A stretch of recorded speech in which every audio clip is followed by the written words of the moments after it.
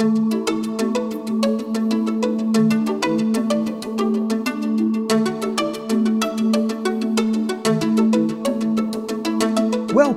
to the Jerusalem Lights Podcast with Rabbi Chaim Richman, whose goal is Torah for everyone. I'm your co-host, Jim Long. And now, Rabbi Chaim Richman. Shalom Aleichem, Jim. Happy Mar Cheshvan to you and all our listeners. Shalom, Rabbi, and shalom to all of our listeners. So here we are in a new cycle of Torah readings in Sefer Bereshit, in the book of Genesis, and we are witnessing the rapid succession of history from creation through the time of Noah and the flood, and now we are up to the emergence of Abraham, who is really the founder of the nation of Israel, the first of the forefathers, and a lot of Torah is spent on the life of Abraham, the adventures, as it were, of Abraham. And as you mentioned last week, so pithily, there is this concept in Torah study, Maseh Avot Siman Lebanim, which means that which befell the forefathers is a sign for the children. Or what it really means is, I guess it's a type of history repeating itself, meaning, not really, no. It's a template is what it is. It's that the fathers, their lives were like microcosms, so intense and so concentrated with the roots, as it were, putting down the roots of the nation, that the things that they went through in their adventures of finding Hashem in the world and of revealing Hashem in the world to others, and in their serving Hashem, and this is an important point, they laid down kind of like a dynamic which would be reverberating throughout history for their descendants. And this idea of the different ways of serving Hashem is so important, because the forefathers actually, each one of them, served Hashem in a different way. I mean, we all hope to serve Hashem. That's our life's goal, but we're not all the same. Every person is different. And yet we all serve the same God, and we all have something new to add to the orchestra. We all have something to add that no one else can add. And in this particular case of the Avot, of the patriarchs being considered like this sort of templates, the idea is that they represent the actual divine midot of Hashem. And you don't get me wrong here. That doesn't, what we mean is that the way God relates to his created universe is through his attributes. And the forefathers themselves, they kind of shine a light on these attributes. They reflect them. And of course, this is the whole idea of the Ushpizin, the guests who visit us in the Sukkah over Sukkot, during each one of the 7 days of Sukkot. So one of the 7 shepherds of Israel, as it were, visits us in the Sukkah, the spirit, as it were, of that patriarch. But it doesn't just mean the person himself. It means what they represent. It means the idea of on that radio dial, tuning in and focusing on this way of understanding Hashem. The only way that we can possibly understand Hashem is through his midot. He has no end. He is all reality. But the best way to explain this is simply to dive right into the topic at hand, which is Avraham Avinu, who is universally understood and recognized to represent, on the basis of what we learn in these Torah portions, he represents Chesed. Yeah. Avraham is the embodiment of the attribute of kindness. The sages tell us that Abraham went through 10 tests. Just resonates all through this parsha. Doesn't this also show that his descendants, the children of Israel, are sort of tested 10 times in their own lives? Yeah, you're kind of giving a spoiler to my whole video this week. Sorry. No, yes, absolutely. I believe that not only are the Jews tested every day, but I believe that Torah really teaches that every person is tested every day. Right. And this is one of the things that I want to talk about deeply in our video this week, is the concept of why we are tested. Yes, every person is constantly tested. I used to have a teacher in high school. He used to say best by test. That's whenever he would give us a pop quiz, he would say best by test. I think that's Hashem's position as well. So we're always tested. But the whole idea of what a nisayon, what a test is something that needs to be examined deeply. But yes, so Abraham was tested 10 times. And the interesting thing is that, I mean, interesting, the whole concept of the Akedah, of the binding of Isaac, it just simply boggles the mind. I mean, there's so much about it that is so totally incomprehensible to us, on so many levels, but on a very basic level, the first thing that kind of jumps out at us is that this test of him, Avraham, being asked to slaughter the son of his old age that he was waiting for his whole life, that he was praying for, that Hashem also promised would be the continuation of his line, that was like so the opposite of his midah of chesed. Mm-hmm. In other words, what you can already tell from that, if Avraham himself is a template, is that a person is tested specifically in his own area. In other words, his whole thing is like acts of kindness. And here he's basically being asked to do something which goes against his very nature. So as if Hashem is asking you to do something which is easy for you, that's not a test, right? Yeah. We don't find this out from the Torah, but we find out from these other sources that when Isaac was born, that Terach was alive to see his grandson born. How old was Isaac at the time of the binding? The conventional conception that people have in their minds is that he's a little boy. Yeah. He was a little boy. Where we're going, Daddy? Oh, don't worry, we're going someplace.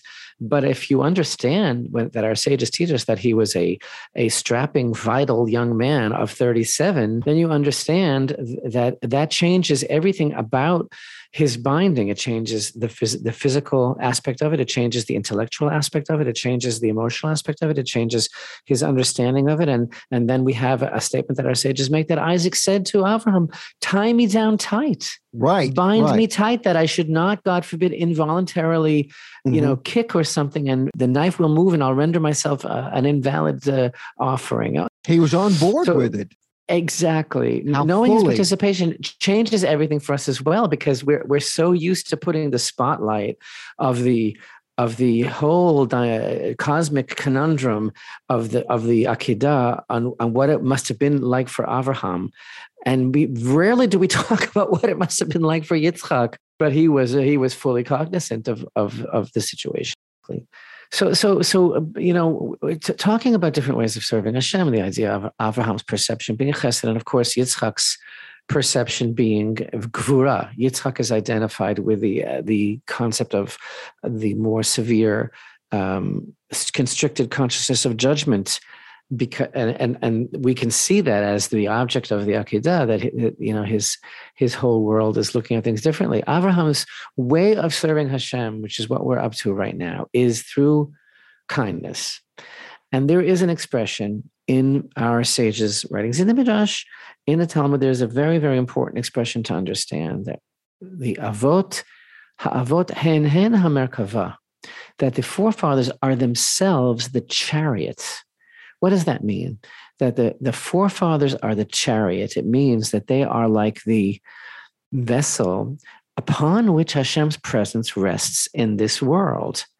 And that's the idea of their actually being, as it were, kind of like the personification of the midot. Again, because Hashem manifests himself through his relationship with creation. And it's about perception. Each one of them also had to come to their own conclusion about who Hashem is, and they related to Hashem. Every person relates to Hashem differently, and no one can ever tell another person who God is. I think this is something that is so deep. People try to tell other people who God is, and we can try that. It's something we can try to explain from our own experience. We can also teach from a text, and we can pass down a tradition, and we can plug ourselves into the holiest sources in the world. But I don't know if you can really tell another person who God is. You know why? Because it's totally experiential. Mm-hmm. And that's why, for example, I always say this, that in our daily prayers, in the Shemona Esrei, right, in the 18 blessing prayers every day, when we begin, we say, "Blessed are you, Hashem, our God," right?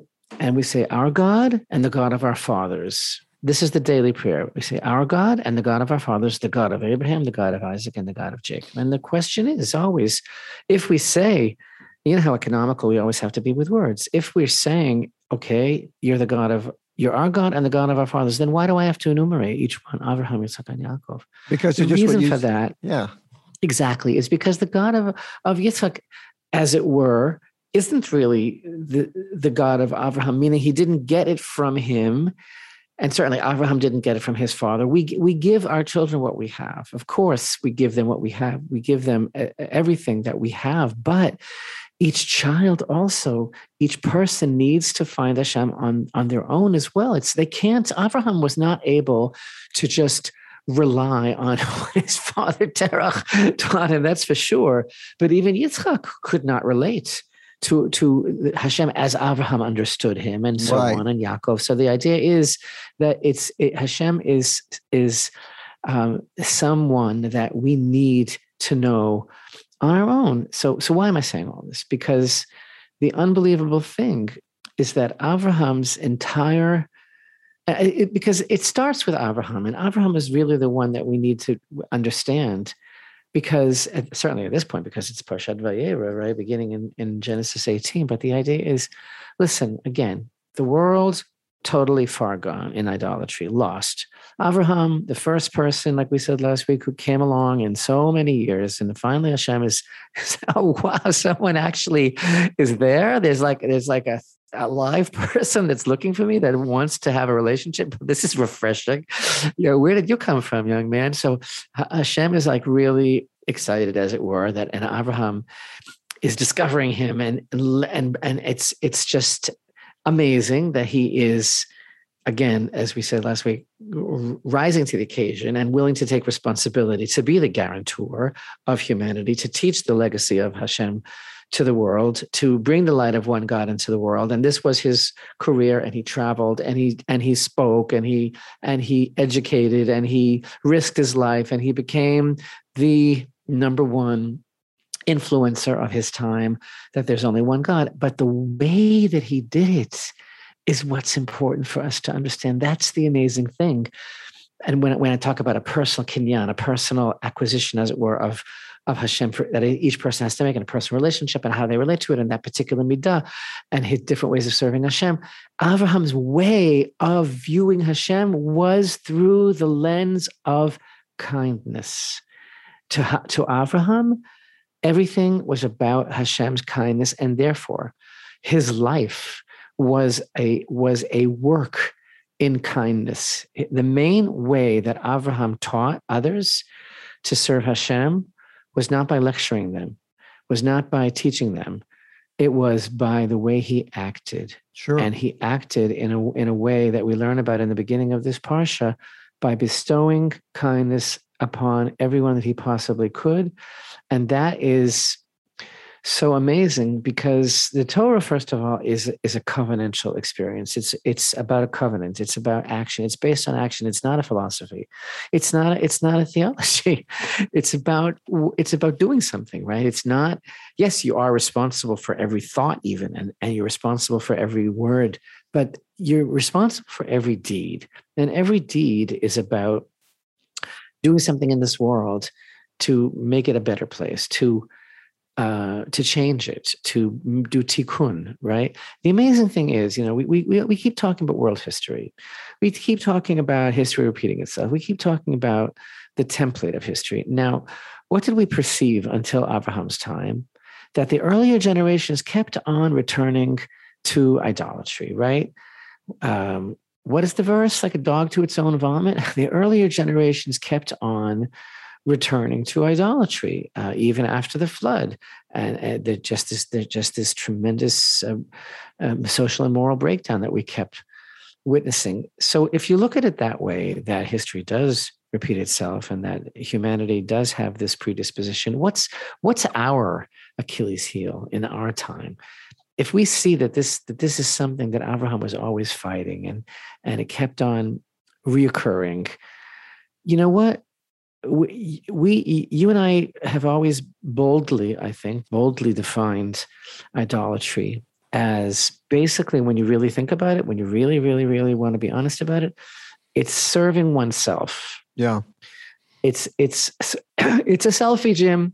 Yeah. It's a selfie because this is why the sages say that a person who gets angry is like they're serving an idol. Yeah. It's like they're serving an idol. And a person who breaks something in their anger is like they're bringing an offering to an idol. Mm-hmm. And when that is so deep, this is a teaching of our sages, because because who is it? Who is the idol that you're serving?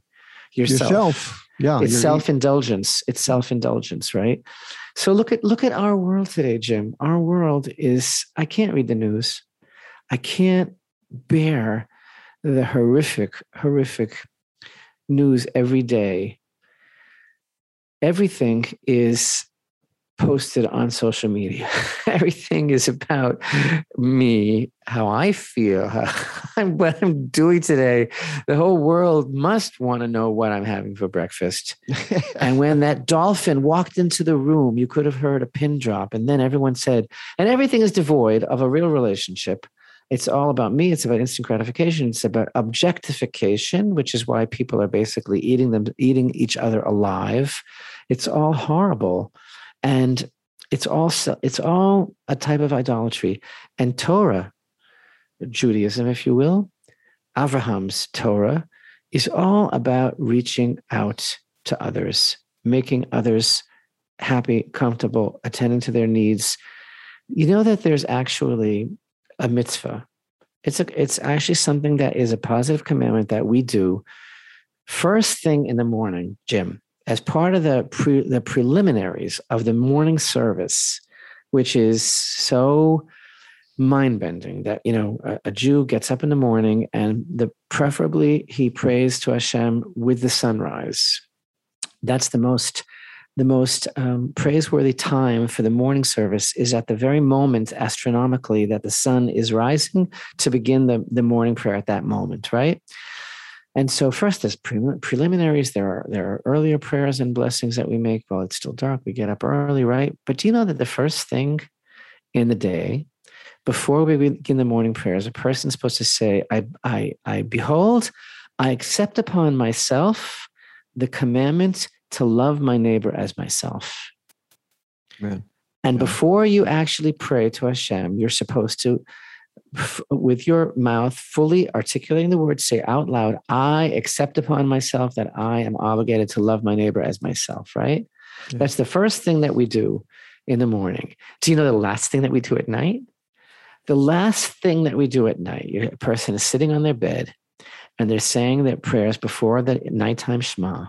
And there's a paragraph that we say in the nighttime prayers. And the first thing that we say before we go to sleep is, Master of the universe, I forgive every single person who sinned against me, even inadvertently, no matter what. And I don't want, God forbid, please, that any person should be punished on my account, because I completely forgive everyone. And so that's then the day is a sandwich between those two incredibly profound expressions of selflessness, of connection to society, of my place in society. And this is all Avraham. This is all Avraham. This is all the way he related to Hashem. What you're saying neatly positions Abraham's place in history. The tower had fallen, a tower that was built for the express purpose of let us make a name for ourselves. Jim, may I just be totally blunt here? That tower was Facebook headquarters. Okay. Hey, amen. That tower was Facebook headquarters. That's where all the servers were. So That's right. That's right. And even that's a pun, if you will, of the word server.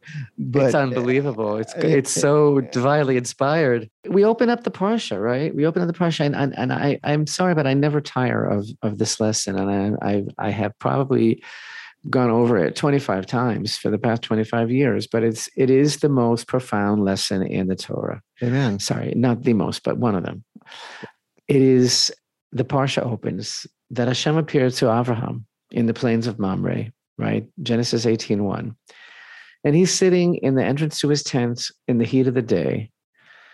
And then again, like you and I were talking, there's the teachings of our sages, if you want to call it midrash, however we want to relate to the background, the backstory, the in between the lines of our sages, which is the integral, inseparable, irrevocable part of the Torah that was given over in every generation to be taught from teacher to student orally.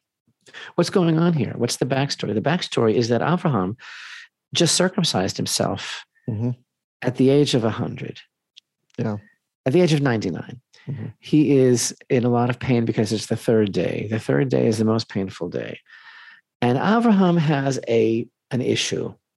The issue that he has is that he is totally obsessed with the commandment of welcoming guests into his home. And that's why the sages teach that he lived in a tent which was open from all four sides at a crossroads so that he could see in all four directions, because if anybody was ever coming in the road, person who is traveling, has no convenience, has nothing to drink, has no food, is weary, he would bring them in, he would refresh them, and he would teach them about Hashem. And this is how he taught everybody about Hashem, because they were all his house guests. So this is what he lives for. This is what he lives for. The unbelievable thing is that Benjamin Franklin, who is one of the American patriarchs, said that house guests are like fish. After 3 days. They stink after 3 days. Okay, so I'm not here to say anything bad about Benjamin Franklin. I mean, there's other things to say that you can look up, but that's not my point. Okay, they discovered electricity, whatever. But the point is that is like so anti-Torah. That is like so anti-Torah to say that they stink after 3 days. Abraham's whole life was about welcoming guests into his house, because the sages learn, in fact, this statement that they make, they understand from what we're about to learn together now, that having guests in your home is greater than having the Shekhinah itself. Wow. Having guests is greater than receiving the Shekhinah, the divine presence. Why? So this is what's going on. So he's sitting there, right? And he just is recovering from his operation that he did himself, right? And he is not feeling that great because there's a lot of pain on the third day. And so Hashem made it extraordinarily hot that day. He actually changed nature. He actually made a supernature, right? And that's why in Hebrew, of course, we lose so much if we're not staying in Hebrew. The Hebrew says that he was sitting in the entrance of his tent. We know why he was sitting in the entrance, to look out for passersby, but he was sitting there, ki chom hayom, not in the heat of the day, but like the heat of the day in Hebrew. Why? That's a giveaway. It's a flag, because it was not a natural heat. It was like the heat of the day, but it was a fabricated heat that Hashem made especially so that there wouldn't be anybody outside, because it would be too hot for anybody to be outside, so as not to cause his friend inconvenience. But what happened here? And so what happened is that it says Hashem appeared to him. And then it doesn't say another word about that, Hashem. We don't know what they were saying. And the sages teach that Hashem appeared to him because Hashem also keeps the commandments, as it were. And there's a commandment to visit the sick. So Hashem appeared to him because he wants to do the commandment of Bikur Cholim. He wants to visit Avraham while he's convalescing. But what happened was that Hashem sees that even though he went out of his way, bent over backwards to change the very fabric of nature by making it extra hot so that nobody would be outside, so that his friend wouldn't be inconvenienced, Avraham was very upset that there wasn't anybody around. And he was more pained by the fact that he could not bestow goodness upon a passerby than he was about his physical pain. And therefore Hashem had to do something, another, the same day, he had to change nature again. Avraham's really making trouble. And he had to send these three angels disguised as wayfarers so that Avraham would have somebody to bestow goodness upon. So, but the deepest of the deepest lesson in the world is that the verse opens with something here that is very, very elusive. If you don't understand what you're reading, that Hashem appeared to him in this place in the plains of Mamre while he's sitting at the entrance. But then Abraham lifts up his eyes and he sees these three men who he perceives to be three men, and he runs to greet them. And we never hear another word about the fact that Hashem was there. Yeah. It's like he was like a dangling telephone by a cord. If you remember telephones that used to have this cord that used to get twisty when you drop it, right? He drops the phone. I know we always date ourselves, right? That we actually know what a phone is. Right. He drops it. And then like he's out of there. He's out of there because, okay, this is wonderful that you're visiting me, but I see 3 people there and I have to take care of them. And so he goes and personally wants to take care of them, but that I want to synthesize and distill this whole thing into one sentence, which is to me the most profound expression of what true Torah is all about. That basically what Avraham was saying to Hashem was, because again, Hashem was visiting him and then he leaves him in the lurch. Hashem appeared to Avraham. We don't hear another word about that. Oh, I see 3 men. Bye. He says, I don't have time to talk to you. I don't have time to visit with you because I have to be like you. I have to be like, I don't have time to talk to you. I have to be like you. In Latin, it's called imitatio Dei, right? The principle of imitating Hashem. This is the whole Torah on one foot, is that, and this means so much because if you look around at other, I'm doing air quotes here, religions, disciplines, paths to spirituality, again, there's contemplation, there's meditation that has its place. Everything has its place. But the greatest imitation, the greatest religious experience that there is in this world is to act in a godly manner. Mm-hmm. And when we reflect Hashem's midot in the world, and this is the whole concept, we keep saying Abraham is chesed, Abraham is chesed. What does that mean? That Abraham is a reflection of the attribute of kindness. It means that he related to Hashem through kindness, through bringing kindness to others. And then the biggest thing of all, and with this I'll conclude this because I'm monopolizing Jim. The biggest thing of all here is that he goes running after these cows, right, to have a meal prepared for his guests. And according to the Midrash, one of these cows runs, and Abraham's running after it. And he runs to catch it, and the cow ran into a cave.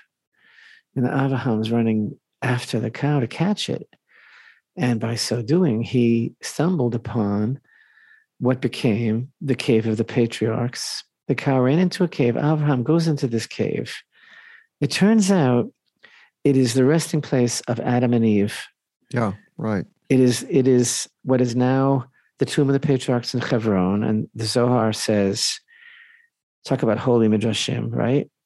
Holy teachings of the sages. The Zohar says that Abraham stumbled into this cave and perceived beyond any doubt that this is the entrance to Gan Eden and that this is Adam and Chava. And from the moment that he came into this place, he had a tremendous yearning to be buried there himself.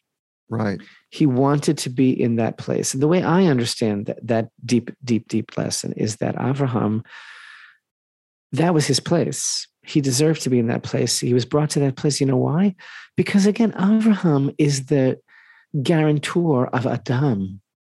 Abraham is basically the one who is taking responsibility for the legacy of Adam himself. So that's his place as well. But again, just to capsulize everything, because I think that these lessons are astoundingly simple. But what this all boils down to is that Abraham found the entrance to the Garden of Eden because he was chasing a calf, because he wanted it to be slaughtered, to be made into a meal. So you know how people say the road to hell is paved with good intentions?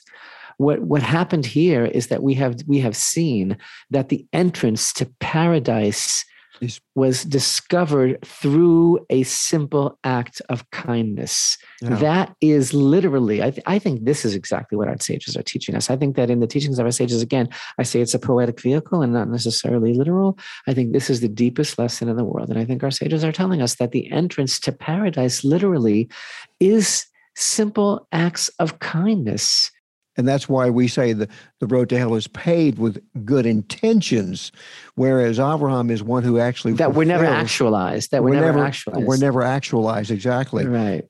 It's like we often say on the show, thinking good thoughts all day long doesn't make you a good person. Doing good things makes you a good person. It's just so staggering to me. These lessons are so incredible to me that, again, there's so much just in the first couple of verses of this Torah portion that Hashem himself appeared to Abraham, but that wasn't good enough for him. That wasn't enough of a religious experience for him. He had to leave God off and drop him like a hot potato because he sees three men who, frankly, he thought were Arabs, right?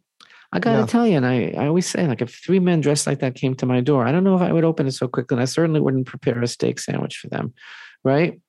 Yeah. But the point is, this was Abraham's true religious experience, was to share what he understood about Hashem with other people. And again, this is so the opposite of our world today that is so absolutely self-absorbed and self-obsessed with instant gratification.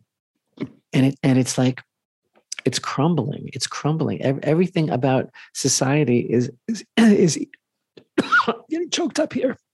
Just a second. I'm getting Go ahead. Yeah, I can edit that.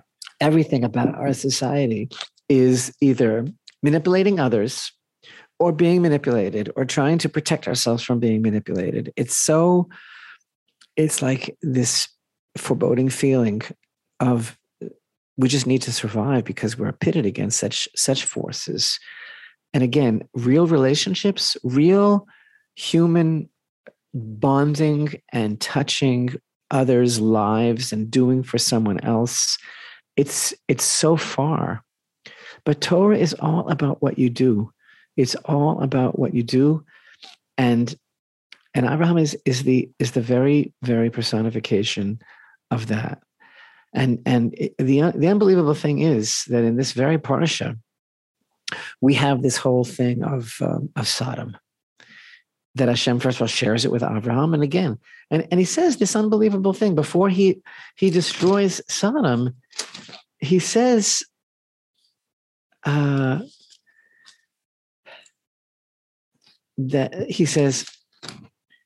I conceal from Abraham what I do? Now that Abraham is surely to become a great and mighty nation, and all the nations of the earth shall bless themselves by him. For I have loved him, because he commands his children and his household after him that they keep the way of Hashem, doing charity and justice." Amen. In order that Hashem might then bring upon Abraham that which he had spoken of him. And then he begins to talk about the outcry of Sodom and Amorah.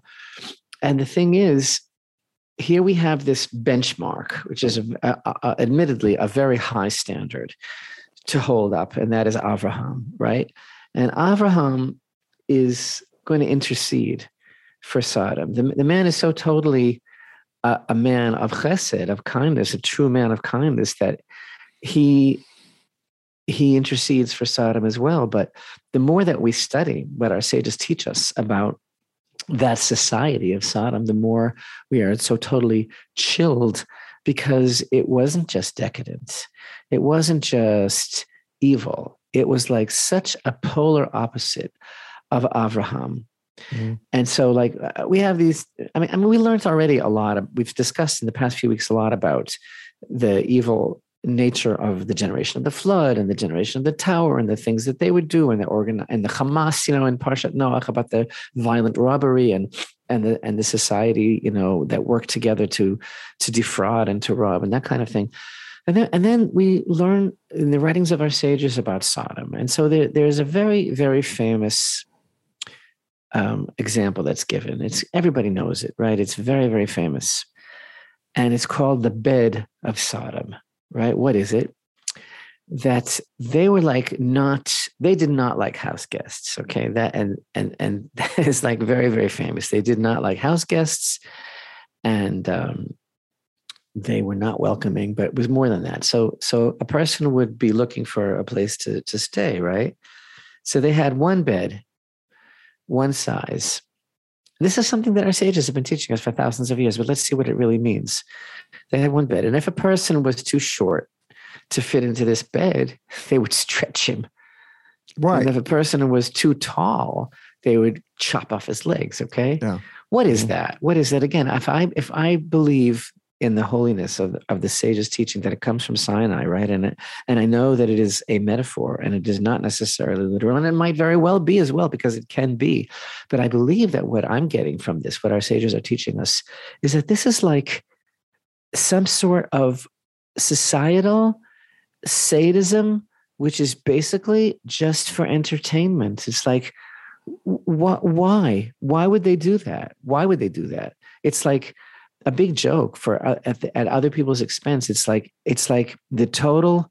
It's worse than the objectification that we have in our society today. It's what happens when we objectify people. It is basically like just everyone becomes like a plaything. Right. They've completely dehumanized people. Right. Yeah. Because they dehumanize themselves. So then it's like back to back, that society with what Avraham was trying to do in the world, Right. the tikkun olam that he was trying to make. It's just so amazing. Even the verse that says this outcry, the sages open up that idea of, what was the outcry?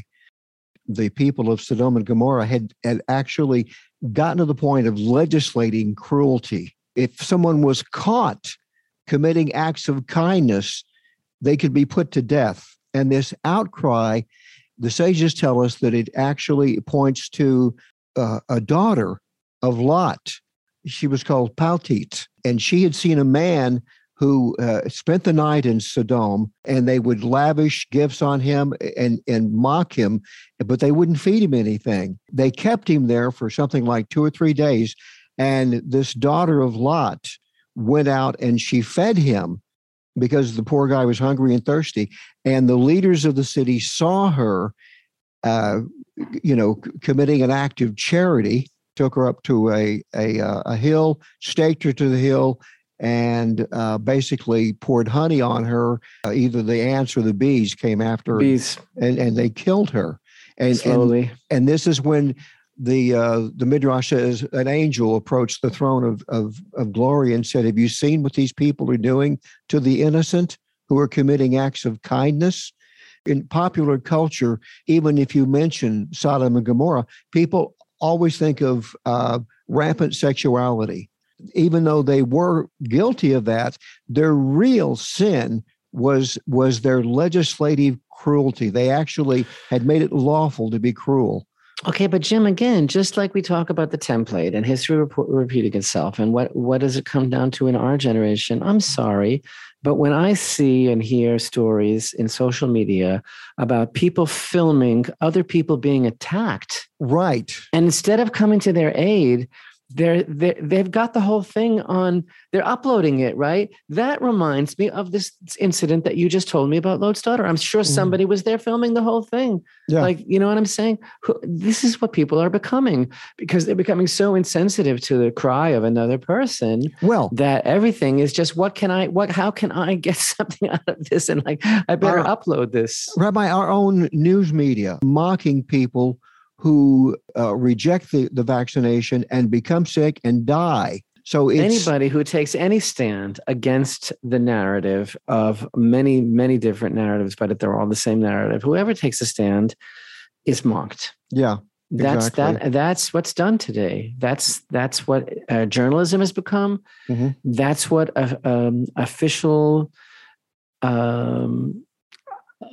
statements from governments have become also, but where huge segments of societies are being basically marginalized and then ultimately demonized. Right.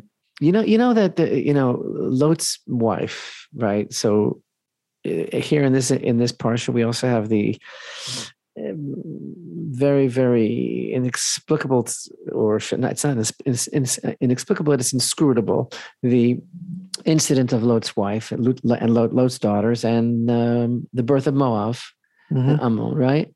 So she turned to a pillar of salt. Right. She turned around. She told not to turn around, and she turned to a pillar of salt. And one of the ideas expressed is that she complained when Lot wanted some salt for his guests. Yeah. He had guests and he wanted to give them salt. And she said, "Oh, even this bad trait you're also bringing into our house, that you want to offer our guests salt?" Sodom and Gomorrah have been in the news again lately. There was a very detailed report released by a group who've been studying a site in the Jordan Valley for several years now. The city shows remnants of destruction around a period between 1750 to 1650 BCE. And this, by the way, is on the northeastern end of the Dead Sea, not the southern end of the Dead Sea. But that's actually not what a lot of people think. People think that Sodom and Gomorrah were on the south end because that's where all the salt is today. But if you go back to the Torah and you read the story of Lot and Abraham having a disagreement, actually they weren't having the disagreement; it was their shepherds. So Abraham said, maybe we should separate. Right before that, he tells us in chapter 12 of Bereshit of Genesis that Abraham pitched his tent between Beit El and Ai. And Beit El and Ai would put Abraham at the northwest end of the Dead Sea. And it says that he and Lot, right after that, he and Lot looked down and saw the cities of the plain and said it was well watered. So right away, Lot is looking down at the what we now call the Dead Sea region, the Jordan Valley. Jordan Valley, exactly. He's standing at the northwest end of it, looking down. They had read a commentary written by my teacher of blessed memory, Vendell Jones, who pointed all this out, using the Torah to show that the story of Sodom and Gomorrah most likely happened at the northern end of the Dead Sea. And they actually contacted Vendell and said, we were inspired by your commentary on this. And so they began digging at this site called Tel El Haman. They just released this scientific report I read. It said that all the soil evidence at the ruins of this site show that an event very much like the Tunguska event back in 1908, there was an airburst. A meteorite exploded in midair above the Tunguska forest and created a crater and then flattened trees for miles around. And they compared it to a nuclear blast in the air. And so what this report details is that something just like that occurred. The soil shows micro beads. Some of the soil was fused, and then also this enormous amount of salt in the soil, which is amazing. I think that the report is worth reading. I think they have it has some merit for this story because it shows that something very much like, explained in scientific terms, something very much like the destruction of Sodom and Gomorrah, the raining of fire and brimstone from the sky did occur. And what's amazing is they date it between 1750 to 1650 BCE. And if you look at the Jewish chronology, Seder HaOlam, it dates the destruction of Sodom at 2048 from Adam on the Jewish chronology. That translates to 1714 BCE. Unbelievable. Now here's the thing here's where I digress a little bit. I don't think they're digging in biblical Sodom because everything that the sages tell us about the destruction of Sodom and Gomorrah and the other 3 and 4 cities, they said that the land was overturned. It flipped over. So what I'm going to suggest is that what they're digging at, this site called Tel El Hammam, could be Zohar. When the angels are taking Lot by hand, they said, "Flee to the mountains." And he says, "Can you have mercy on me? I'm an old guy. I'm not going to be able to make it up into the mountains before the destruction arrives. Can I go to this city called Zohar?" Now, what's interesting, Rabbi, is that there is a source that tells us that God actually did not destroy the physical city of Zohar. There is a source called Kli Chemda, and it says that the inhabitants of Zohar died, but God preserved the city. We also have the crater at the southern end of the Dead Sea, the famous Right. Mizpah Ramon. So we have a lot of evidence for destruction Mm-hmm. of the type that is told to us here in this Torah Parsha. Thank you so much for sharing that. It's absolutely riveting, Jim. There's so much going on in our parsha: the birth of Yitzchak, and of course the Akedah, and the banishment of Hagar. I just want to mention one other thing because I think we're about out of time soon, and that is the whole mystery of Lot and his daughters, which basically is the prehistory of the emergence of the soul of King David, Yeah, and Mashiach into the world, which is so unseemly looking and so strange and so, absolutely. What should I say? Here we have this event which is against all propriety, everything that we would be expecting. Anyone who would be looking there would not anticipate that anything holy could come out of such a thing at all. It was absolutely whatever their intentions were, whether they were good intentions or not. It is this terrible aberration, right? And of course, Lot's wife, if she would have been there, it never would have happened, which basically means, if you think about it for a moment, that if Lot's wife would have been in the world, there would be no Mashiach. Right. So she had to be removed. So why not just get rid of her for the slightest infraction, like turning around? So if you don't think that the punishment was commensurate to the crime, well, because it wasn't, but we needed to get her out of there. So she's out. And then this crazy, crazy thing happens. And then we have a descendant of Moab named Ruth. Mm-hmm. Ruth, who is the grandmother of King David, from whom Mashiach is born.